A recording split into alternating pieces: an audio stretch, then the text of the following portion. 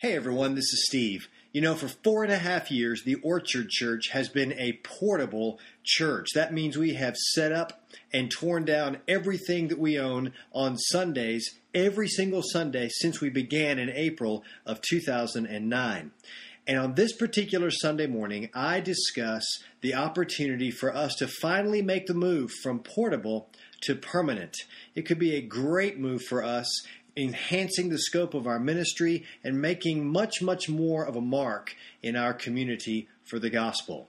If you want to know more details about it, you can go to our webpage at orchardlj.com, or you can look on my blog site at stevedusek.com. There you can find out all the details about what's going on with this move, and you can even fill out an online pledge card, or you can even give toward making a difference in our community for the sake of the gospel. I hope you'll listen, and I hope you'll join us as we make this move from portable to permanent. I am doing something, like I mentioned earlier, differently today than I am used to doing. 4.5 years, I've been the pastor here at the Orchard Church, and I've never stepped in front of you without feeling like I'm led in a particular direction on a particular sermon. I've always had a sermon ready, and today I do not have a sermon ready to go for you because I just wanted to speak from my heart. I will tell you that on Friday, I put the finishing touches on the sermon for today, and had been working on it during the week and been thinking through it, praying about it, researching, reading, and working up all my little fill-ins that we all like around here and everything. And then Friday afternoon just really felt like I needed to take this in a different direction. I called up our board members, John and Ryan, and we talked about it over the phone, and we just really wanted to throw that out because I want to ask you a question today. I really want to ask you to think about this for a second. Why do you get up in the morning on Sunday mornings? Why do you get dressed up in whatever way you dress up? Why do you get your family in the car? And why do you make sure that you arrive at church on Sunday by or near the time that church starts? Why? Why do you do that? What's the reason that every week you come here or you go to church wherever you might go? Why do you don't make any money doing that, right? I mean, and you could be sleeping in on Sunday. You could be at home relaxing and chilling. You know, a lot of people regard it as their rest day. Why do you get up and come here on Sunday morning? I can tell you why I do it and why I've been doing it for a long time. My reason is because I grew up in church. I was raised in it. I grew up in a little, for a long time, little red brick and steeple, small little church out in the country, you know.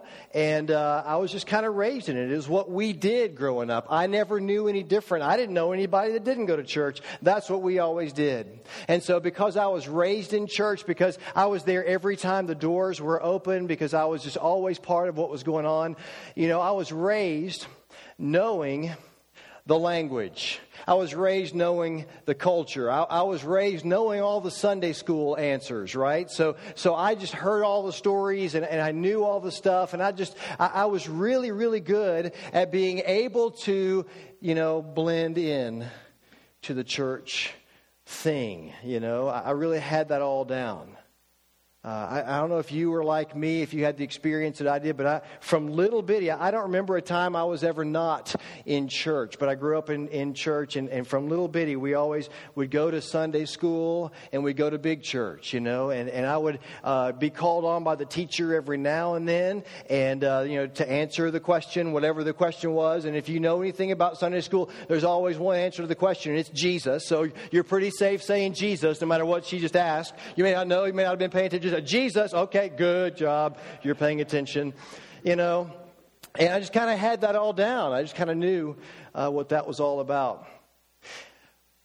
But here's the thing for me. It wasn't until high school, it wasn't until I was a high schooler that I was radically confronted with the fact that no matter how well I knew the answers, no matter how many times I came to church, no matter how good of a person I thought I was, no matter what it is, no matter if I had the perfect attendance pin or the certificate of whatever, and no matter what it was, no matter who I was related to, no matter, that even with all that, I was still a hopeless and helpless sinner.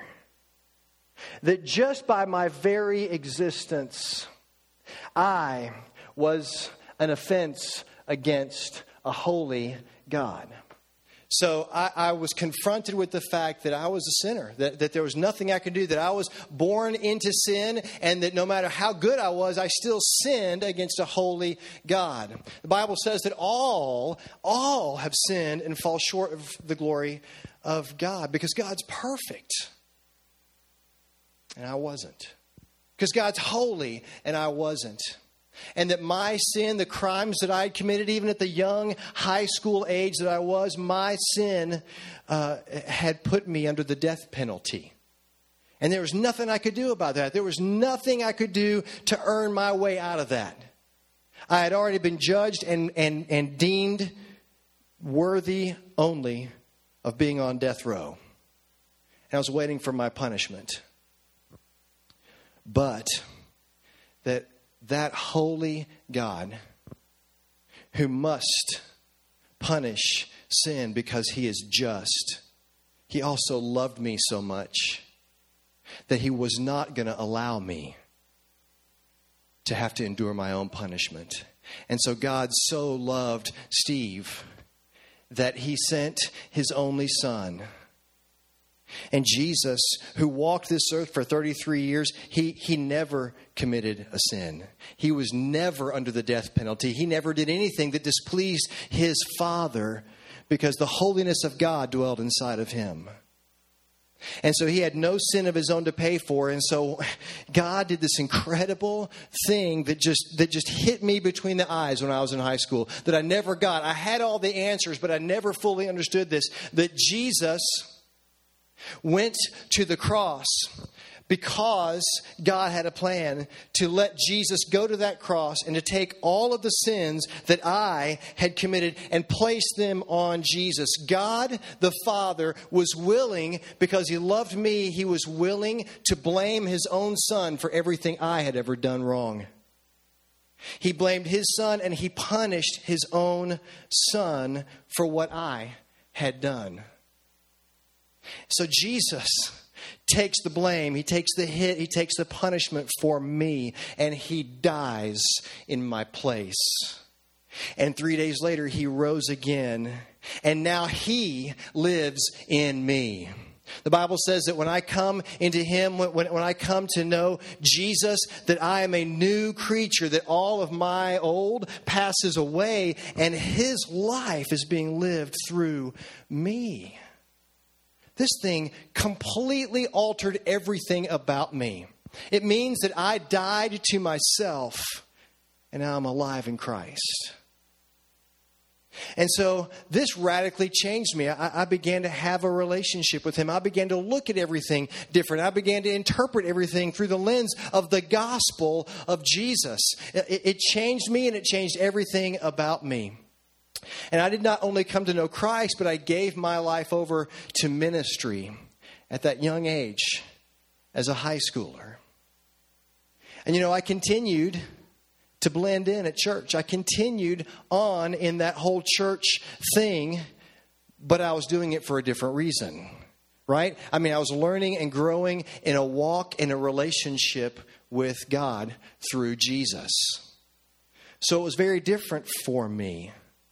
And I was chasing the opportunity to be in ministry. So I went to school and all that kind of stuff. But through all that, going to school and through the experiences that I had, I was going towards ministry, but I didn't always have a ministry job. I began to have jobs outside. I worked at UPS for a while. I worked for a civil engineering firm for a long time, working my way through school and stuff like that. And I worked with a lot of people who didn't blend with the church thing, right? I had already understood all the church thing, right? But these people that I worked with, they weren't part of the church thing. And here's what's funny is that I would go to church and I would find myself dressing a certain way, in ways that I never dressed the rest of the week. I found myself speaking in terminology that I never spoke with the rest, using cliches that I never would use with my friends at work. I found myself treating other people in ways that I would never do with, people outside of the whole church thing, right? And as I began to build relationships with people inside the church and outside the church, I learned that I had to handle each of them very differently. And I learned that people outside the whole church thing, they didn't get the whole church thing. They didn't understand it at all. I had become an expert at blending into the church thing, at singing the songs, saying the words, dressing appropriately, knowing the Christian handshake where you smile and cock your head just right and say, "Bless you, my brother," right? I mean, I had that all down just right. But you don't do that when you're not in the whole church thing. And if you do that when you're not in the whole church thing, people think you're weird. They think you're some kind of freak. They don't understand that stuff. They don't get why we talk that way. They don't understand the cliches that we use. They don't know why we feel like we got to dress the way we dress. This was back in the 80s, right? So all the good televangelist people, we all had our hair slicked back and everything like that, right? So we had that going on. They didn't understand that neither. And they didn't get, and they sure didn't understand our music. They didn't. Why would you go sit and listen to that? And when I looked around and I wondered, and I thought, the thing that hit me was that we've built this whole culture around ourselves. That the whole church thing is about church people. Church is for church people. And while that may not sound too weird, while that kind of sounds like it makes sense, does it make sense? Because church has clearly become for church people. I mean, we've had people leave the Orchard Church because they wanted certain songs or they wanted certain activities. They wanted certain things that my old church did that we've always done. I like it this way or that way. And, we've kind of built this thing that it's about us. Now listen to the words of Jesus. And he says, you are the light of the world. You're the salt of the earth. The whole reason that he plants himself inside of us, the whole reason that the Holy Spirit fills us, we talked about just last week, the whole reason that he bubbles up inside us and flows through us into other people is so that we can show God to the world around us.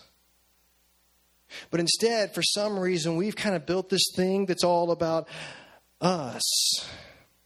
And rather than being a revealer of the glory of God, we've kind of become, let's face it, marginalized in our world. We've kind of developed our own culture that's sort of, for some reason, stuck with tech from the 1930s, 40s, and 50s, in buildings from the 1900s, with songs from the 1700s, sitting in seats from the 1600s. I don't know what it is, but for some reason, we've built this culture that's stuck in the distant past, while everyone around us continues to move forward.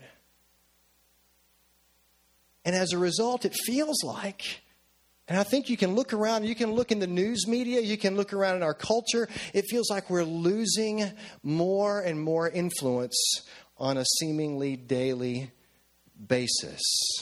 We've marginalized ourselves, and our light seems to be getting dimmer and dimmer and dimmer.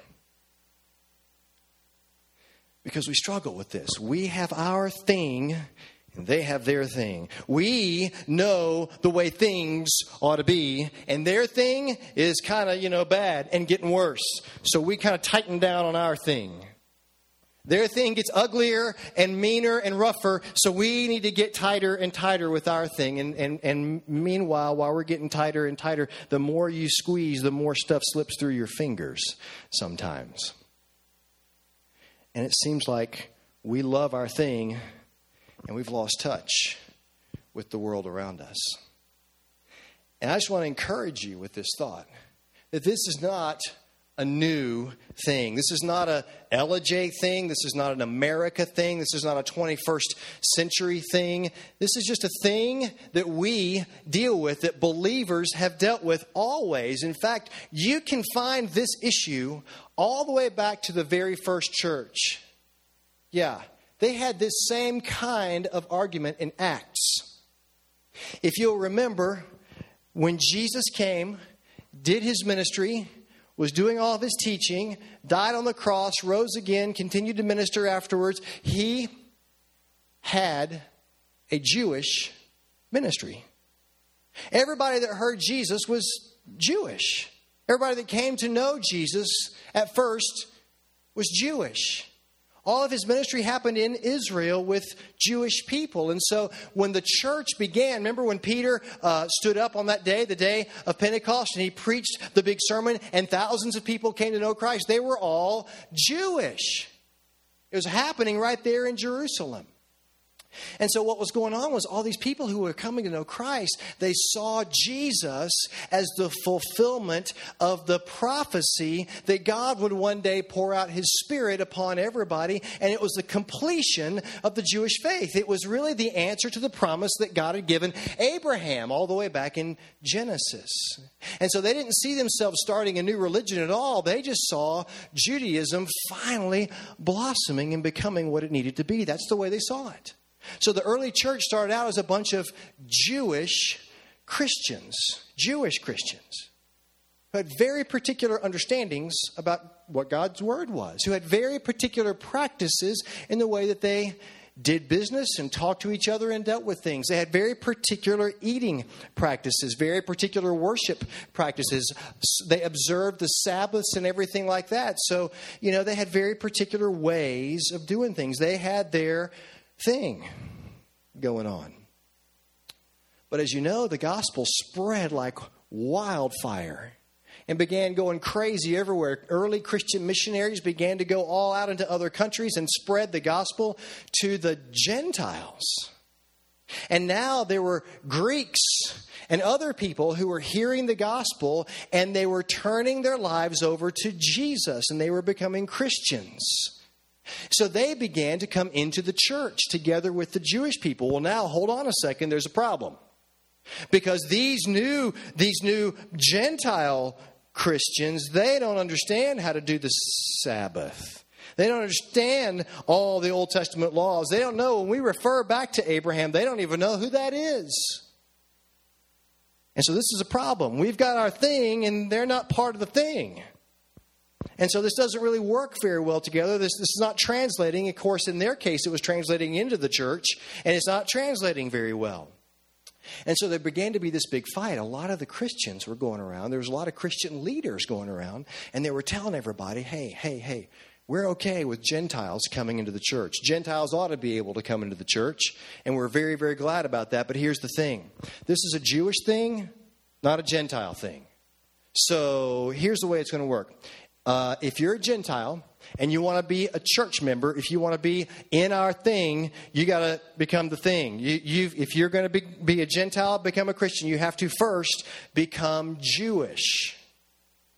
Right? You have to first become Jewish, and you have to understand what it means to be Jewish, and then you can become a Christian. Well, this was difficult. I mean, it was one thing for women to become Jewish, but for the men, it's a whole different thing that we're talking about here. I mean, for women, it involved, confessions and prayers and understanding, but for men, it involved, surgery. So this was a big deal. All the new members classes filled up with women, but all the men sat outside, right, and just waited. right? This was a problem, and it caused a lot of fights. There was a lot of fights going on in the church, the early church, because some were saying this is our thing, and you got to come into the thing to be part of the thing, and they made it difficult on the Gentiles who just wanted to surrender their lives to Jesus.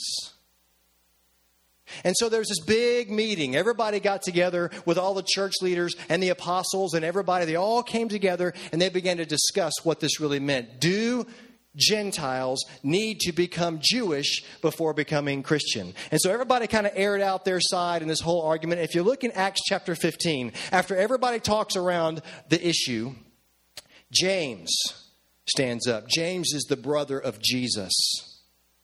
This is the guy that grew up with Jesus. Okay, the brother of Jesus. Somebody said that there can be no better proof of the divinity of Jesus, because what would it take for you to believe that your brother or your sister was really the Messiah? Huh? And so here we have James, the brother of Jesus, standing up, and he makes this big declaration. He quotes scripture. And he makes this big declaration, and I'm going to read what he says really quickly out of Acts 15. I'm going to read one verse, Acts 15:19. He says this, talking to all the Christians. He says, "So it's my judgment that we should not make it difficult for the Gentiles who are turning to God." We should not make it difficult for the Gentiles. And so what they did was they all got together and they said, okay, that's what we're going to do. We're going to open the doors. We're going to make it as easy as possible. We're going to let whoever wants to come in to the body of Christ come on in. We're going to welcome them with open arms. And so they sat down and they wrote a letter to the churches and they sent it out basically saying, hey man, if you're going to come into the church, all we ask of you, other than knowing Jesus, repenting from your sin, dying to yourself, all we're going to ask from you is you watch what you eat around the Jews. Be careful. And you watch about how you conduct your moral lives. That's it. We don't want to make it difficult. We're not going to ask you to jump through hoops. We're not going to ask you to learn strange languages. We're not going to ask you to come in here on our terms. We want the doors to be as wide open to the body of Christ as possible.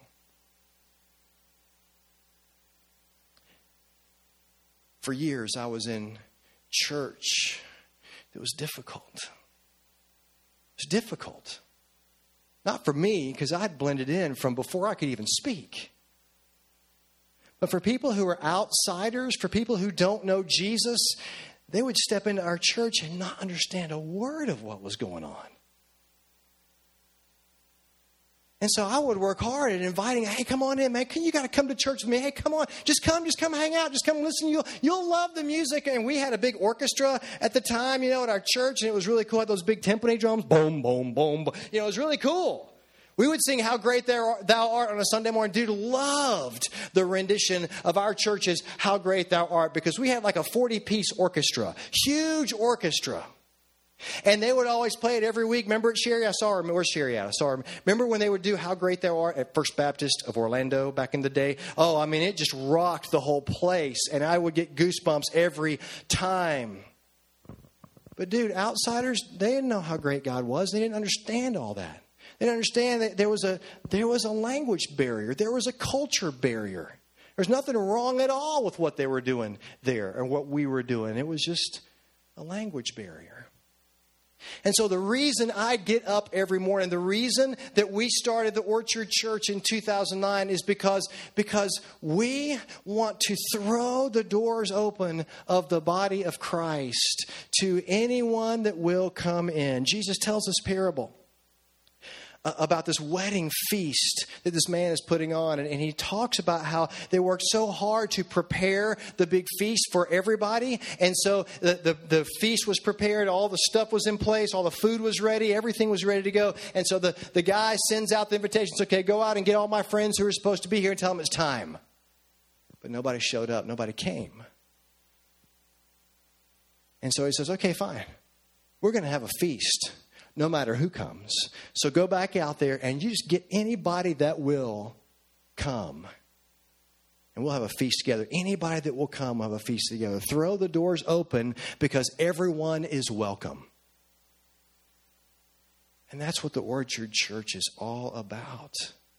It's about trying to strip away the layers of our Christian culture and just get back to Christ. Sure, we have our own culture here. It's a little bit different, but one of the beautiful things we have is that we try to speak the language of 21st century Americans. You know, that's the reason we do little things that we do. Little things like, you know, I wear blue jeans on stage and an untucked shirt. It's not because I'm irreverent or I care about wearing a tie. Dude, if wearing a tie is going to help someone come to know Christ, I will wear a tie every day. I don't care about ties. I don't care if I wear it or not. You know, that's why we have the band singing songs. I remember we would sing one type of song in church, but I would listen to a whole other set of music outside of church. And I realized that what was happening in my life was a real schizophrenia. That I had to be one way at church with this type of music that I really didn't like. I never listened to it on the radio, didn't buy any of those CDs, you know, none of that stuff. But I would go and I would worship with a whole different set of music outside of church. Why the schizophrenia? You know, that's why we have loved being portable and being in a school room because, you know, it's not as intimidating to a lot of people as, you know, a red brick and a steeple can be. I'm not knocking red bricks and steeples, man. They were great. They were great. But a lot of people in our post-Christian America are a little intimidated, are a little scared about that. You know, that's why we do little things like, you know, normally, not today, but normally we have all of our notes available online on the YouVersion. You know, that's why we do children's ministry. Big thing. We do children's ministry at the level that we do it because we want to be able to show that we love kids and we'll take care of your kids. And if we can take care of your kids and teach them about the gospel of Christ, while we can have a chance to influence you, we'll take the chance to influence you for the sake of the gospel. That's why we do big things like worship here on Sunday mornings. That's why we do big things like our apologetics class that John always leads. You know, we want to be able to sit down. We want to wrestle with deep theological issues. We want to see if science and the Bible can line up and how they line up. We don't want to stick our head in the sand and say, well, here's what we're going to interpret and what we're going to believe. And we don't care what all the evidence says. We're going to believe this, you know, something else. We don't want to do that. We want to say, hey, how does Scripture line up with what we observe around us? It's a huge thing. And there's probably not a bigger stumbling block to non-Christians than Christians who stick their head in the sand and say, well, I don't care what you can see all around you. I'm going to believe something that is of a very narrow interpretation that I can't really back up anywhere else. You know, wow. And we think God's beauty is fully revealed in nature. Scripture tells us that. That's why we do life groups. That's why we have life groups every week, is because we really believe that Jesus has told us over and over again that the Christian walk is done best in community. He proved it to us by the way he did life and his disciples did life. And we see that all throughout the New Testament. We do life groups because we shoulder up with one another and we encourage each other. We help spur each other along to doing good works. That's why we really value those groups so much more than just, you know, attending on a Sunday morning.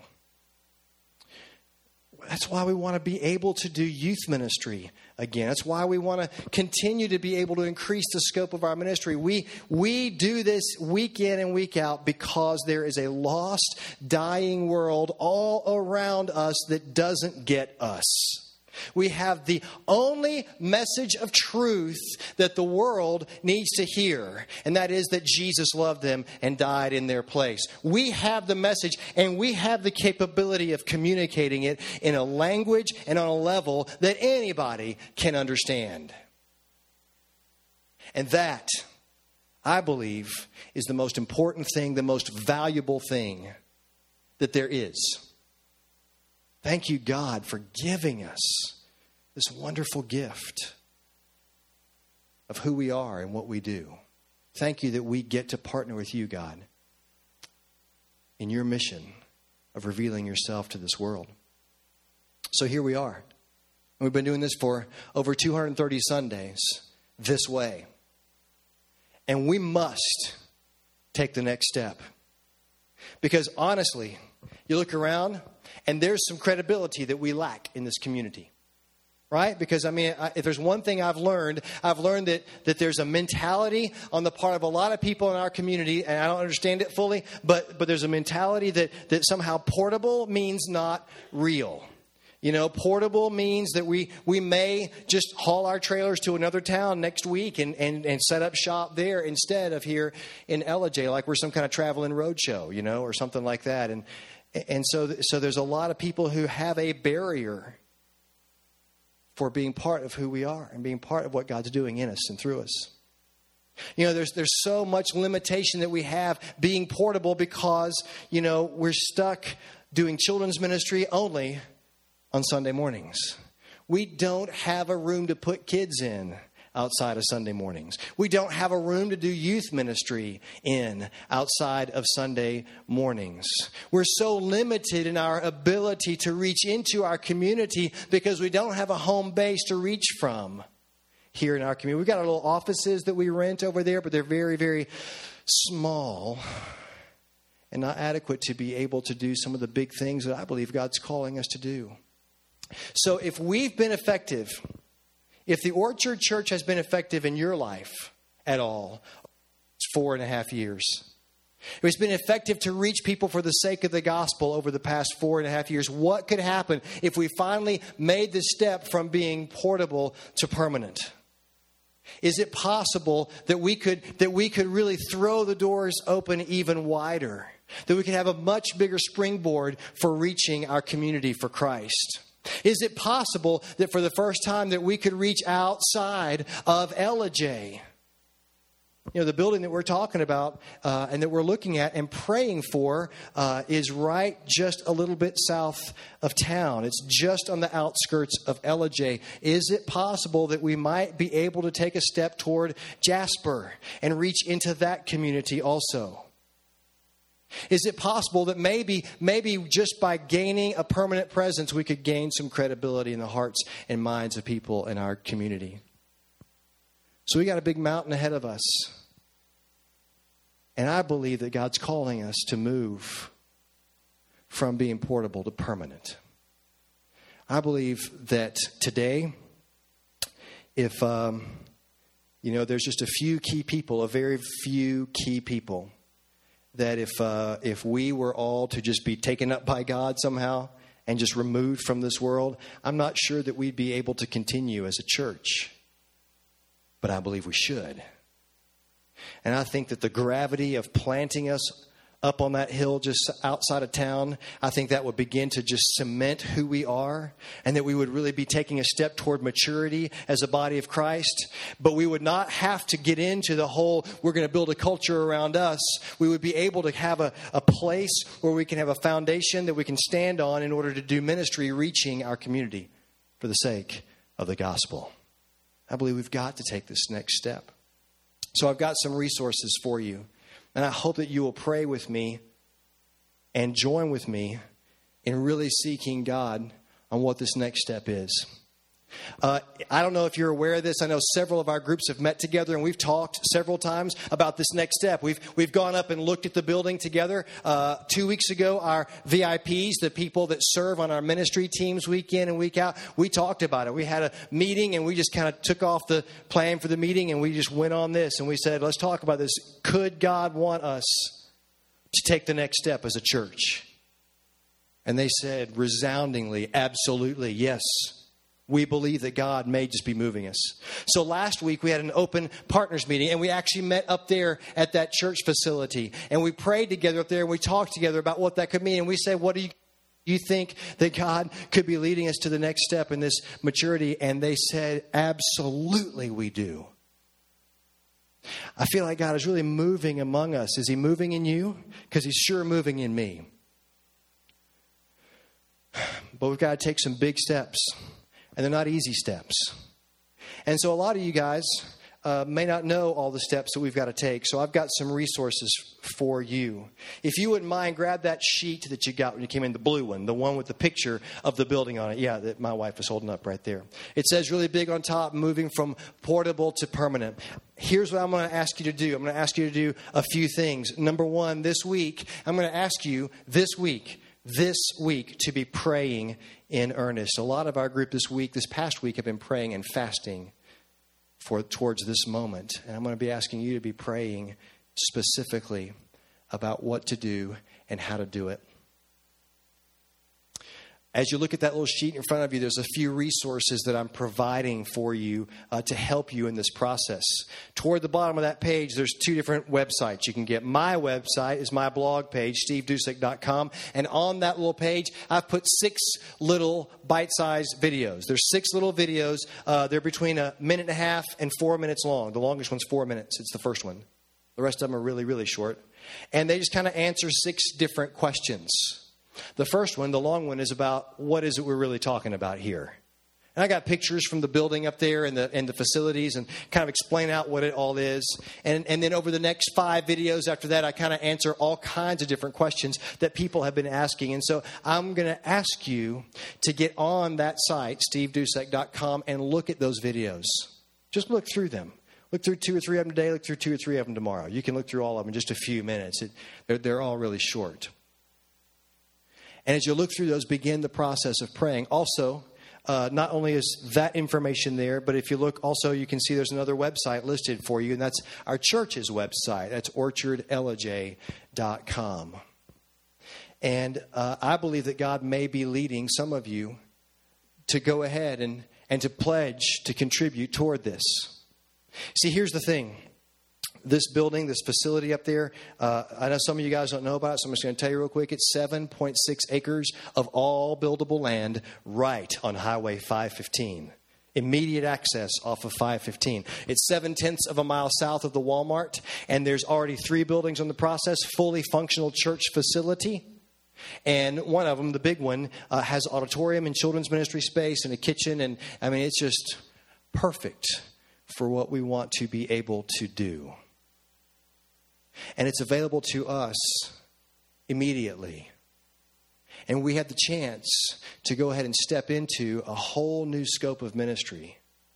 Our board of elders has been praying for this specifically, not this specific building, but for this type of thing from God for a year now. We've been praying for a year now, and here God has all but dropped it in our lap.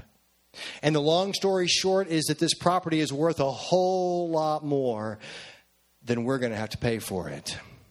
We're going to be able to get in with a little cash in up front and a lease option to buy, basically, on the back end. And so more or less, after we get past the little small amount of cash that we got to come up with at first, we just have to kind of take over the payments. And they're really not out of range at all. And all those questions are answered in the videos. But we do have to come up with money, and we have to come up with it fast. If we're going to take this next step, if we're going to continue to be the salt and the light and have the doors open for people to be able to come into the kingdom, making it not difficult for people, in taking this next step, we got to do it fast. Because the thing is on the market now, and the seller is motivated. I had a meeting with him in my office just the other day. He is very, very motivated. We're going to have to move soon, very soon. We need to raise $90,000 in front-end cash in 90 days. That's what we got to do. Now, for our little church, I know that sounds like a lot. But my wife reminded me just this morning that when we bought our second of our 2 trailers, it was $75,000. And isn't that right? 75? The first one was 75. One of the 2 of them was 75. Okay. And we kind of threw it out there to everybody. And, I mean, that came in like that. Not because we're wealthy, not because we have a lot, but because God is good. And I believe that $90,000 to get into this building is incredible. I also know that there's another buyer, maybe more. I know that the property is being shown tomorrow to somebody else. And so we're not the only ones that they've got. So we're going to have to move pretty quickly, church. So as we pray together, I'm asking you, if you'll pray, about a sense of urgency on it and a sense of generosity. A sense of urgency and a sense of generosity. Not urgency in the sense that, oh, we've got to do this before it gets away, but a sense of urgency in that people are dying and going to hell without knowing Jesus and not having a relationship with God. And maybe, just maybe, us taking this next step of ministry, this next step into maturity, maybe we can present them with the answer. So here's what I'm going to ask you to do. I got some guys that are going to come down, and they're going to hand you some cards really quickly. These are more or less pledge cards, and we're handing these out to you because we need you to help us be able to get to this $90,000 in 90 days. And so we're going to be asking for pledges because we can't make any promises to any sellers until we have at least really good, solid, good faith pledges in hand. Now, here's what I'm going to tell you to do. Nobody fill this card out. Nobody fill this card out because today we're not doing this. I just wanted to give this to you today because next Sunday we would like to get these back. And I don't want to stand here and manipulate you and tell you, okay, you can't leave until you give us some kind of answer. You can't leave until you give us some kind of bottom line, what you can do for the next 90 days. I want you to go home and pray with your family. I want you to go home and talk with the people that are important to you. And I want you to seek God. And I want you to hear what He wants you to do, not what Steve wants you to do. And so I would like you to take these cards home and just look at them, look at the videos, look at our website, and pray about how God would have you respond. And next Sunday, please bring these cards back and respond. I'll give you a little couple of tips and tricks to help you. First of all, some of you already have something very specific on your heart because some of you, this is the third time we've talked about this. And so some of you already have something really, really specific and concrete in mind. Well, you don't have to wait till next week. You can get online right now if you want to and go to orchardlj.com and you can go to the page. You just click on the main page. It says moving from portable to permanent. And you can go there and you can do the online version of the pledge card right now if you want to. You can do it before you leave this morning with your phone or your tablet. You can do that right now, or you can do it today or tomorrow if you'd like. If you don't think you're going to be here next week, you can do it between now and then at home or at work if you'd like to do that. And you can even go ahead and get on there and begin to give now. You don't have to just do a pledge. You can also directly just give money online towards us moving from portable to permanent. You can do it any time. So there's two buttons on there on that page. There's the pledge button and there's the give now button. And you can set yourself to give in two different ways. You can give a one-time gift or you can give a recurring gift 4 times over the next 3 months. And we show you in there how that all breaks down. So it's up to you and up to God how you want to respond. So I'm asking you, church, to surrender yourself to God. And I'm asking you, church, that we take the next step and we become a permanent fixture for good here in this community. And that we can be able to use that hill as it has been used to proclaim the gospel, the only answer that our community needs to hear. So here's what I'm going to do. I'm going to just ask that we pray together about this right now. John just walked out the back door, and I was hoping John was going to come down here and pray with me at the front of the room. There he comes. Hey, John, come on down here. And I just want us to pray together right now and just see what God would want us to do about this. And John, as you're coming down here, I'm going to ask us to do something a little different. So once you get down here, I'm going to ask everybody to stand up with me. And come on, everybody stand up. And I'd like you just to reach across the aisles and let's just join hands together. Everybody in the room, just join hands together. And John, why don't you go over there on that side? I'll go over here on this side. And that way we're all just holding hands together. And I'm going to have to hold someone's hand. Can we hold hands? Okay. And church, this is going to be the biggest step we've ever taken. You know, we've fed a lot of people. We've put clothes on kids. We've been in the schools. We've been serving our community any way that we can. But this will be a huge, huge step for us. But it's not huge for God. So, Lord, we just give this step to you right now. Father, we don't want to hog it to ourselves. We don't want to point to ourselves. We don't want to be about building our own kingdom and defining our own culture, Father. We just want to be about you. And Lord, we've seen you do incredible things here. I love watching the baptisms happen at the front of the room. I love being part of the Seamless Summer efforts that we do. I love being part of all the things that we do to serve our community and to see you impact lives and change hearts. And God, we don't want to see that in any way limited, but we want to see it expanded. We want to see it grow. We want to see you impact more people. And Lord, we want to become a permanent fixture in this community for your glory, Lord. And so, Father, we humbly submit ourselves to you. Lord, we want to be obedient and follow in your leading. Lord, our board has prayed, our VIPs and our partners have prayed. And Father, we just believe that you're leading us in this particular direction. So, Lord, we don't have $90,000. But Father, you are much, much, much bigger